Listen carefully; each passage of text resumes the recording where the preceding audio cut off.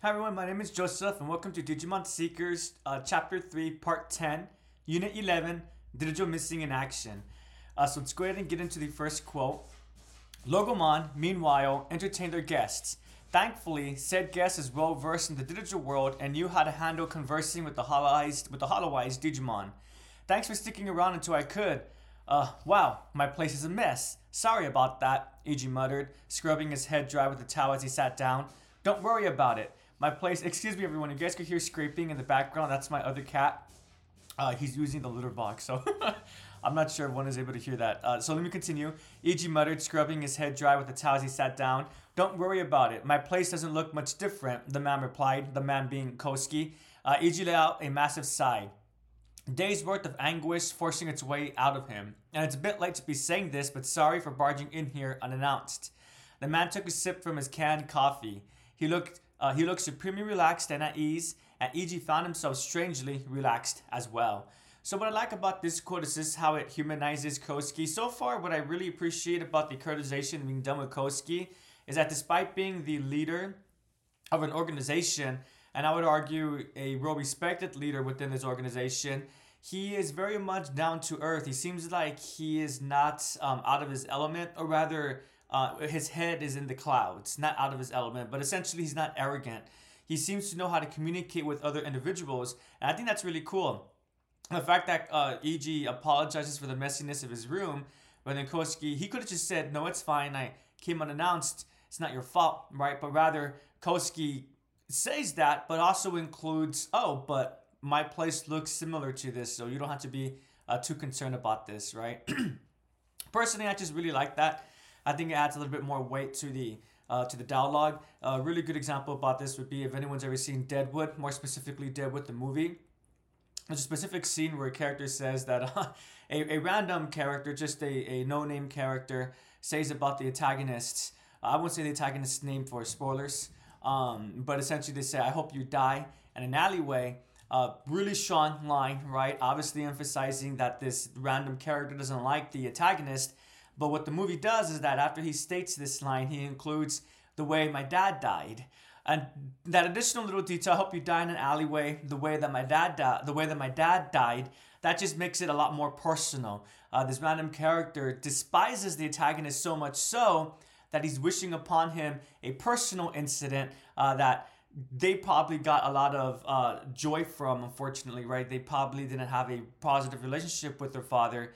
Yet despite this, they really want to make sure that the antagonist suffers as much as their own dad, right? So again, I hope you die in an alleyway. That really does indicate that one is not liked, but to also include the way that my dad died, that it makes it a lot more personal. So I feel like that's what's going on right here.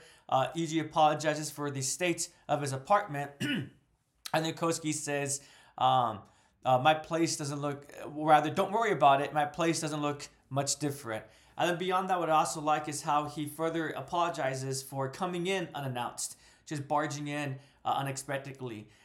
Koski seems to be a very well-mannered individual. It makes a lot of sense why Asaya would be attracted to him and why he was able to work so well with the professor, Yolene, and Saya, because he seems to be quite charismatic.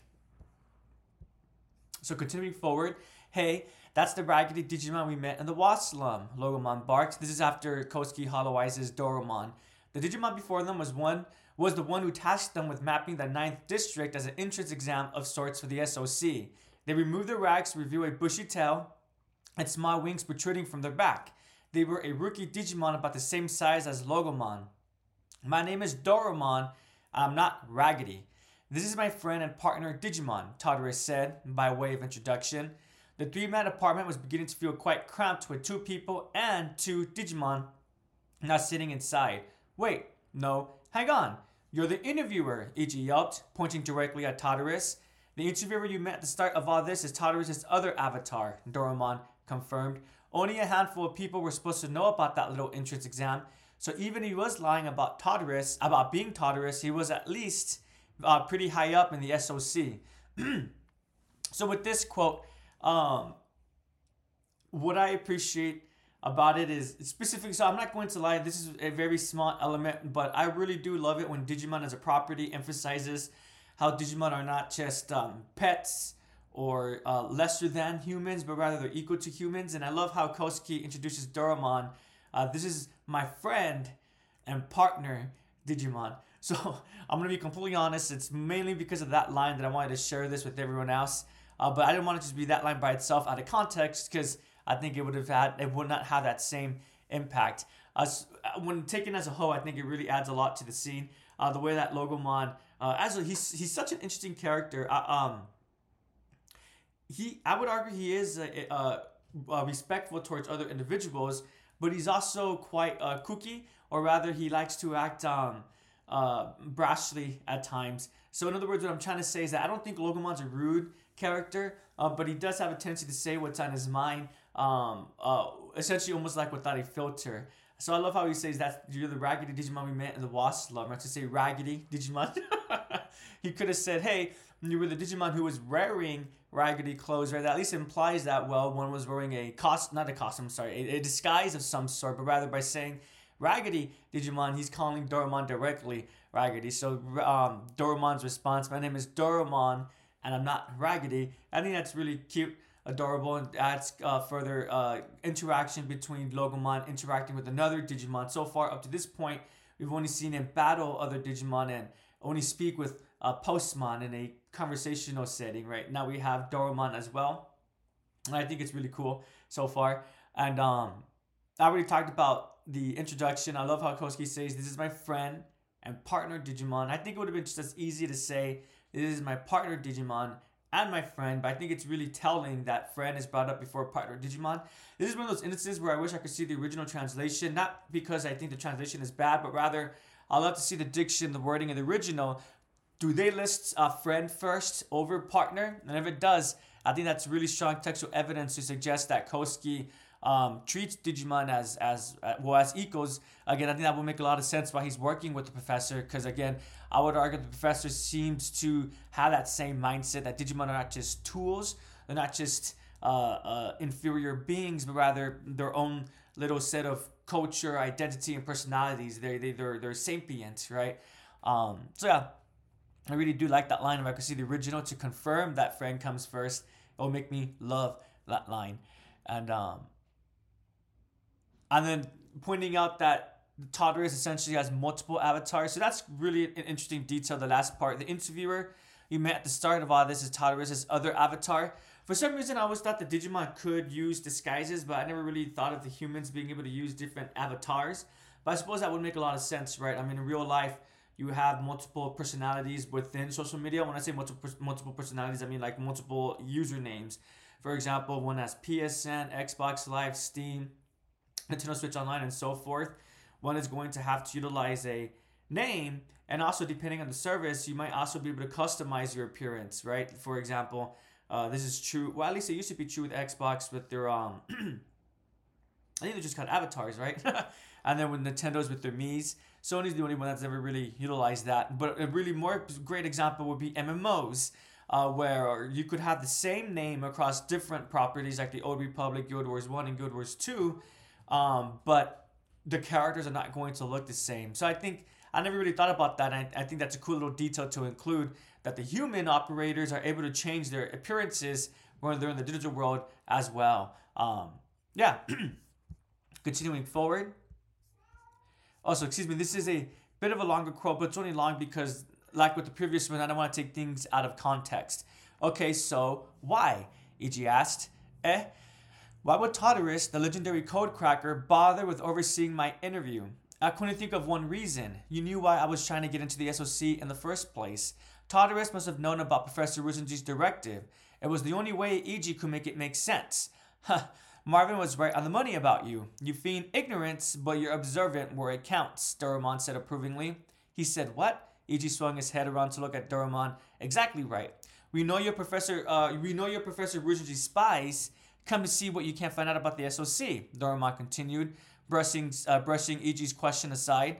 And you led us into the SOC anyway? Iggy asked, a little uncertain if he should direct his question to the man drinking coffee before him or the Digimon beside him.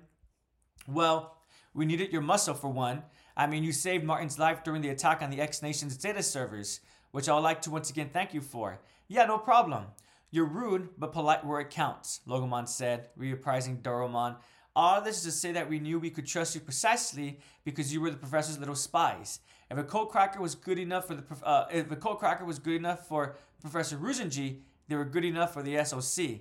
Wow, cold cracking teams and Digimon respect the professor's instincts. No wonder they had welcomed him into the upper ranks so quickly, despite his inexperience and lack of accomplishments. So originally, the line that I really wanted to focus on was if a code cracker was good enough for Professor Rusenji, they were good enough for the SOC. But I also wanted to read the beginning part as well, and I realized that I think these two passages go hand in hand. So that's why I decided to read it as one whole unit. So I want to focus on the first portion, where I started reading from. So I love how, so as always, I mentioned this. So many characters, EG himself, highlight that he's a quote-unquote stupid individual. But as always, the narration tells us that that's not necessarily true. Superficially, it may seem like that's a detail about EG, but when you get to know EG, that's actually just a superficial detail. It's not true about his personality. And I really love how EG almost right away was able to pick up on the fact that he's been discovered. He's been discovered essentially. I said oops because I usually have everything highlighted. I accidentally unhighlighted it in my quote, but it's fine. I know where it's at. He's been discovered. And we saw in the previous part how he did his best to keep his secret, a secret. But in here, he has no qualms of essentially revealing himself. And I think this really demonstrates how astute that he is, that he's able to pick up on details. And I think it's quite true. I wish I had mentioned this when EG I first worked with Tartarus for Operation, what was it called? Midnight Operation Infinity. When they went to attack the Machine Digimon in the first place. But I did find it quite interesting that right away, despite being a new member, EG was working with the higher-ups. I assume it was because of the Mind Link capacity or aspect, but in that part where there was no name Mind Linkers as well, I came to realize, oh, wow, so there's multiple people who are working with partner Digimon. And now getting this detail makes a lot more sense why he was working with the higher-ups. It's because Tartarus, and more than likely Marvin, everyone was aware that he being EG was sent by the professor. And if he's being sent by the professor, well, then obviously EG is a capable individual. And yeah, so I just think it's really awesome that they're not tippy-toeing around the fact that EG knows something is up, but rather they direct it, they confront the issue head on. I think that says a lot about the writing, that they do respect the audience's time. And I'm hopeful that as we continue, I'll have a final conclusion once I have the whole text in front of me. But I said this once before already, or maybe a couple of times, but I am quite impressed with the writing so far, and I'm hopeful that this kind of style continues, this kind of quality continues. Anyway, but let me look at my quote. So yeah, Marvin was right on the money about you. You feign ignorance, but you're observant where it counts. Again, I just really like that comment.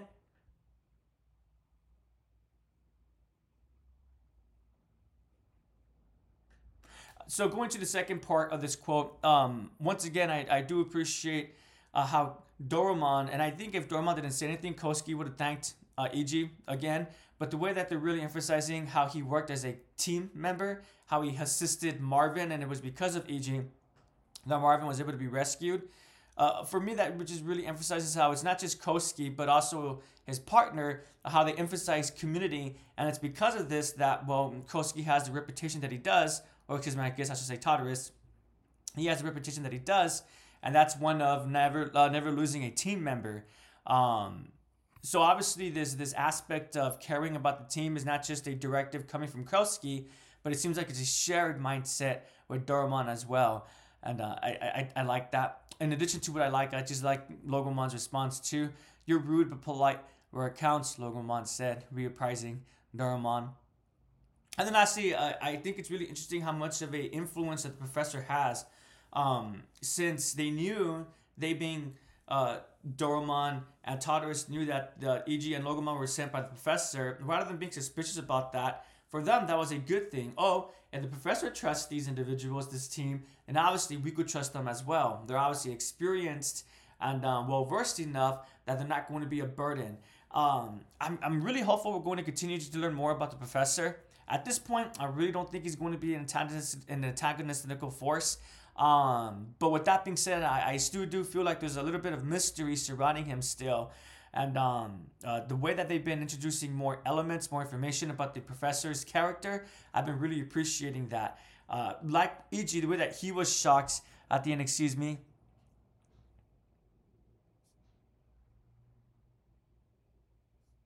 Wow, code, excuse me again, I accidentally unhighlighted my passage.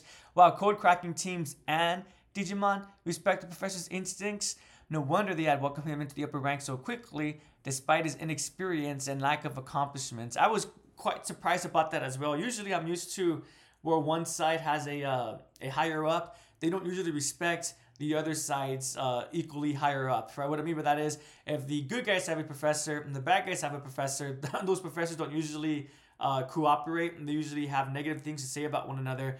But in this instance, we're seeing, oh, well, since the good guys work with this one individual, and the bad guys also are aware they're working with that one individual, no bad mouthing is going on at play right here. Rather, we take that as evidence that we could go ahead and trust you, at the very least, in terms of your work ethic. But yeah, moving forward, Tartarus, the Codecracker story, you mean, Doromon clarified, a story that now involves you and Logomon, not to mention me. Wait, so everything's gone according to the SOC's plan? Easy said, trying to jump ahead. I wouldn't go that far. All the necessary characters are in place, but we can't control the outcome, even if everyone plays their part, Doromon said portentously. I can't pronounce this, excuse me, portentously. Portntously. E.G. felt like he had finally had something to E.G. felt like he had finally had something to grasp on as all this unfolded. He still didn't understand the big picture yet, but he finally put a finger on why he was so worrying of this Doromon. It simply wasn't the fact that they were Tartarus' partner Digimon. It came down to the wit and will they possessed. He knew Digimon were creatures with personalities and free will in their own right, of course. The professor had disabused him of the notion they were mere AI, but there was something fiercely independent about this Digimon. He couldn't shake the feeling that they had their own goals in mind. Why else would they take such a lead role, leaving their human partner to just sit back and watch the show? So this one, there's two elements I want to focus on. I want to focus on the first portion first. So we obviously know, we being the audience, are kind of privy to what is the plan that Tartarus has in mind. We recall in that flashback where Tartarus utilized Doromon, and they emphasized that they need to use another prototype Digimon, and they were thinking about Ryudomon and pointed out Logomon. Obviously, they need Logomon for whatever objective that is behind that wall, that barrier, whatever it may be. So we of the audience are aware about that, and so I wouldn't go that far. All the necessary characters are in place, so Logomon, Doromon, Ryudomon, but we can't control the outcome, even if everyone plays their part. So that's really interesting to me. That tells me that they do have a plan about getting up to that barrier, but it's possible that they have a suspicion about what happens after that portion, after they enter the barrier or open the barrier, but they're not necessarily sure what will occur. That could be a bad thing, that could be a good thing. I'm looking forward to when we finally get to that part of the story. For the second part of this quote, so I do find it interesting that E.G. seems to find Doromon a little bit, I don't want to say untrustworthy, but just suspicious. He couldn't shake the feeling that they had their own goals in mind. Why else would they take such a lead role, leaving their human partner to just sit back and watch the show? I think this might be an instance of where Kosuke trusts Doromon. Again, it's seeming like Kosuke is very much aligned with the professor when it comes to the mindset about Digimon and who they are as individuals. It seems like so far from these two groups, it's been these two characters specifically that always emphasize how Digimon are individuals. Kosuke not to the same extent as the professor, but again, I would argue that I think we have enough textual evidence to conclude that they both have the same mindset, the same conclusion about Digimon. And so, I think there's just a lot of trust. I was just rereading the quote. I think there's just a lot of trust present between Kosuke. He's able to just drink coffee because he's probably talked about his plans and his goals, objectives multiple times with Doromon. And so Doromon feels quite comfortable in knowing what it is that Kosuke's trying to achieve. Essentially, what I'm trying to emphasize here is that I don't think Doromon is using Kosuke and vice versa as well. I don't think Kosuke is using Doromon. I do believe that this is a partnership that's equal on both sides, where agency is not going to be dismissed. But I don't know what to make of the suspicious feelings that E.G. has of Doromon. I don't think anything negative will come from this. But would it be surprising if maybe Doraemon, because again, these are prototype Digimon. It's been already established that prototype, not in the sense that they're not unlike other Digimon, just that they're a little bit older. Um, it was mentioned, I think, in the last part or 2 parts ago. So maybe Doraemon's aware about something about the digital world. Who knows, right? As we continue with the story, that might be revealed. But I do find that suspicion interesting. But I don't think anything bad will come from it. But I do think an interesting plot detail will emerge from it. Yeah, so I do like that. I also like how this is essentially emphasizes that despite the humans are working with the Digimon are again they're their own individuals. They're not codependent on their human partners. It's a fully realized human working with a fully realized Digimon. I just really appreciate that. Moving on to the next quote. That's where the SOC's true purpose lies. We aim to save those who have gone DMIA. That's the reason Toddlers established a team in the first place. That wasn't quite what EG expected to hear. Code cracking teams were usually formed to investigate something for a fee or else for some other purpose that appeared to some ideal or other. At least, that was what EG thought they were built around. So it's not about freedom of the net or the digital world. Those are the code crackers' ideals, yes, but the core of the SOC is built around a much narrower vision. One shell with only a handful of people at the top, Marvin being one of them. Humans and Digimon may belong to completely different worlds, but we have agreed to work together to see this through, Doraemon said.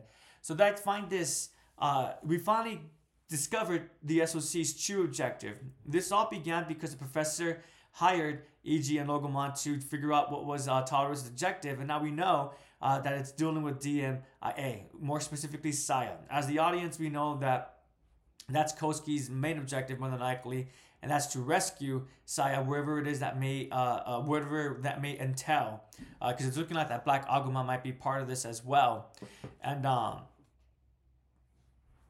yeah, I won't lie, I would argue this is more of a minor quote, but I think this adds more to the characterization of the individuals that are present in this story.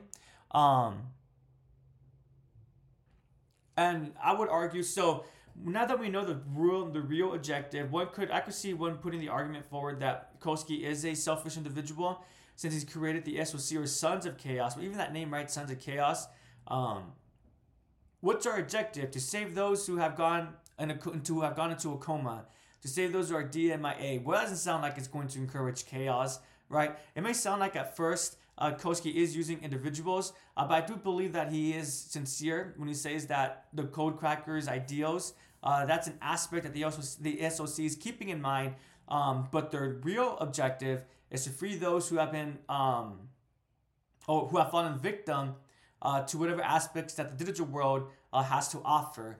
So even though their goal is to rescue people, freedom on the net or in the digital world, I think that saying still applies here, because what is it that Koski is trying to do? Well, he wants the freedom to be able to save those that he's lost, to be able to regain the consciousness of the loved ones that encountered the digital world and try to figure out what exactly caused that loss in the first place, right? So even though it's a very personal objective, I do think it still goes aligned with the grander view of code crackers, the freedom of the net, the freedom of the digital world, freedom to do what? Well, exactly, whatever it is that one wants. So Sons of Chaos, that might be a inaccurate description of their group, right? Maybe they should have been called the Sons of Agency, right? The Sons of Free Will or something like that, right? And actually, now that we're talking about the name of the group, Sons of Chaos, usually when we think of agency and free will, that's usually closely coupled with chaos or destruction. I think that makes sense, right? Because when we're allowed to do what we want to do, some people are quite destructive, while others are quite protective. And so I don't think Sons of Chaos, I don't think that was an accident, despite their objective being positive. I think the reason that they're focusing on agency and freedom, that's what the Chaos name comes from. So even though their objective is to save people, at the end, Sons of Chaos, that's a monkey year that is not, it's too accurate of the group as a whole, right? Some people might join because they don't care about saving others, but what they do care about is being able to do what they want to do within the digital world, within the net, right? So hopefully that makes sense. Pardon me, I know I kind of went into a bit of a tangent, especially at the end, the realization that Chaos has some connection to agency and freedom. But yeah, let me make sure that's everything. And I also really like the last line: humans and Digimon may belong to completely different worlds, but we have agreed to work together to see this through. That again, it tells me Doromon, as EG pointed out, does he have his own separate independent go? Is he working with Kosuke because their objectives do align, but again, only aligns in terms of the process, but the end goes it's something different. They need to get through this gate for Kosuke to save Saya, but for Doromon, maybe there's something else that's going on beyond this gate. I think Doromon's being really interesting. He's being built up as a really interesting character. Up to this point, I would say that most of the interesting characters have been the human characters, and besides for Logomon. But at this point, the mystery that's surrounding Doromon, I would argue that Digimon are again becoming the more mysterious aspect of this story, or rather the more intriguing part of the story versus the humans. And really quickly, I'll explain what I mean by that. Up to this point in the story, I was really invested with the Professor's story, the Sons of Chaos, more specifically Tartarus / Kosuke's story, obviously Eiji and Leon's story, and even the Digipolice. I was really focused on these stories, and I knew that Digimon were part of the journey, but one is hopefully noticing, well, those are all human aspects that I was really looking forward to, right? This is the first part of the story where I'm thinking to myself, whoa, Doromon's being built up as to have this mysterious objective, this mysterious go. What is it about Doromon, right? So I'm finding him to be the focal point of my interest this time. And then lastly, the last quote, but certainly not least. Okay, so let's go back to something you said earlier. I've been told that Tartarus never let anyone go DMIA on his missions, but earlier you told me you've been through what I'm going through, that someone went DMIA and it was your fault. Yes, his reputation precedes him, but that is a misunderstanding, one that gives too much credit, Tartarus said, stepping on his Digimon's explanation. Iji sat quietly, waiting for someone to speak. I was the first person to lose someone in the digital world. I became a meticulous planner in order to avoid making the same mistake twice. That kind of behavior, earns people a reputation. Tell me more, Iji said. Tartarus fixed him with a steely gaze that softened into a hint of pain. As much as you're comfortable with, he added, trying to gauge the man's reaction. Tartarus agreed to tell his story. Iji figured this was his plan all along. What else could possibly have brought him to Iji's door? And that's where part 10 ends. I love how Tartarus seems to he seems to be very accountable. He's built up his reputation that no one under his leadership goes DMIA, and he could choose to go ahead and let that reputation to stand, but obviously he corrects that, right? I love how he interrupts Doromon and he says that is a misunderstanding, one that gives me too much credit. I would argue, if you could ask Kosuke what he feels about that detail about him, that no one goes DMIA under him, he probably doesn't like that idea. It probably gives him a little bit of pain. Why pain? Well, because it reminds him of his quote-unquote failure. The fact that when they first did Operation Tartarus to begin with Saya and Yolene, well, someone that he did love and care for did go DMIA. So I just really like how there's a lot of accountability being shown with Tartarus' character right here. It's a misunderstanding, one that gives me too much credit. But I would also argue that he's taking too much of the burden, right? We haven't really talked about this, but the fact that he takes the name Tartarus when that was the operation where he lost his loved one, I would argue that that's him taking up more burden than he needs to. Again, he's blaming himself when he probably shouldn't be blaming himself as much as he should. But yeah, hopefully that makes sense. And I also like this line. I was the first person to lose someone in the digital world. I became a meticulous planner in order to avoid making the same mistake twice. Again, I think that really showcases the care that Kosuke has. He became a meticulous planner with new groups that he was working with, not just with the previous groups. And despite that, if Kosuke didn't care, he wouldn't put as much effort with the new groups that he did with the older groups. Right? Hopefully that makes sense. Let me rephrase that. If Kosuke was able to continue doing missions with Yolene and the professor, I would argue he's going to be much more careful with what he does because of what happened to Saya.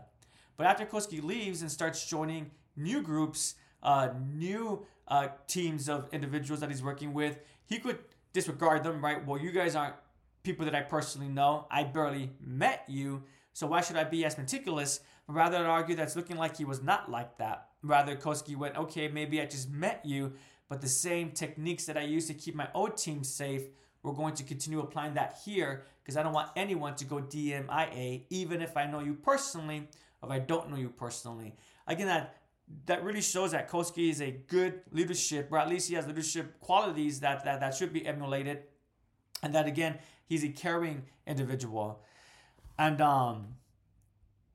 yeah, so I'm looking forward to the next part. It's looking like we're going to go to the past a little bit. Are we? Because we already got the backstory when it comes to Saya. So I'm quite curious. Maybe the next part, it is looking like we're going to go into another flashback of the next part.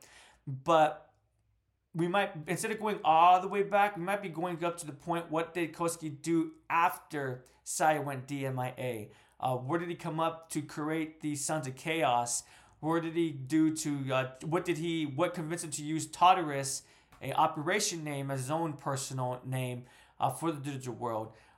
Just so, I'm not gonna lie, I am looking forward to that, but at the same time, I'm also not looking forward to another flashback after we just got back to the modern story to begin with. But hopefully, if we do go into a flashback, it won't be as long. It will just be that part, so part 11, or better yet, maybe half of part 11, and then there'll be a page break, and we'll come back. We, being the audience, will come back to EG, Koski, Doromon, and Logomon on EG's little flat. So thank you so much for joining me, everyone. Did you guys read this part as well? Are you excited that we're finally back in the present point, but also disappointed it's looking like we're going to go back into the past? My question for everyone is going to be, what do you think about Doromon? For me personally, so as I said already, Logomon reminds me of Terriermon, but with a little bit more agency. Doromon's kind of reminded me of Guilmon a little bit, just because I don't know why, but when I read Doromon, I read him as a polite and also soft-spoken kind of Digimon, and that kind of reminds me a little bit of Guilmon. So personally for me, I am enjoying Doromon's characterization. So again, to reiterate, my question for everyone is, what do you think about Doromon? Are you enjoying how he is so far? I am aware that besides for Digimon X, I believe that CGI movie is called, Doromon's only been also in Digimon World 3, that one video game. You could pick him. I don't think he's ever been a protagonist in anything else, so it's really cool to see Doromon, and I'm looking forward to hearing more about Ryodomon as well, though I am aware that Ryodomon was present in Ghost games. So yeah, again, thanks for joining me, everyone. I do appreciate it. Have a prodigious day, and take care.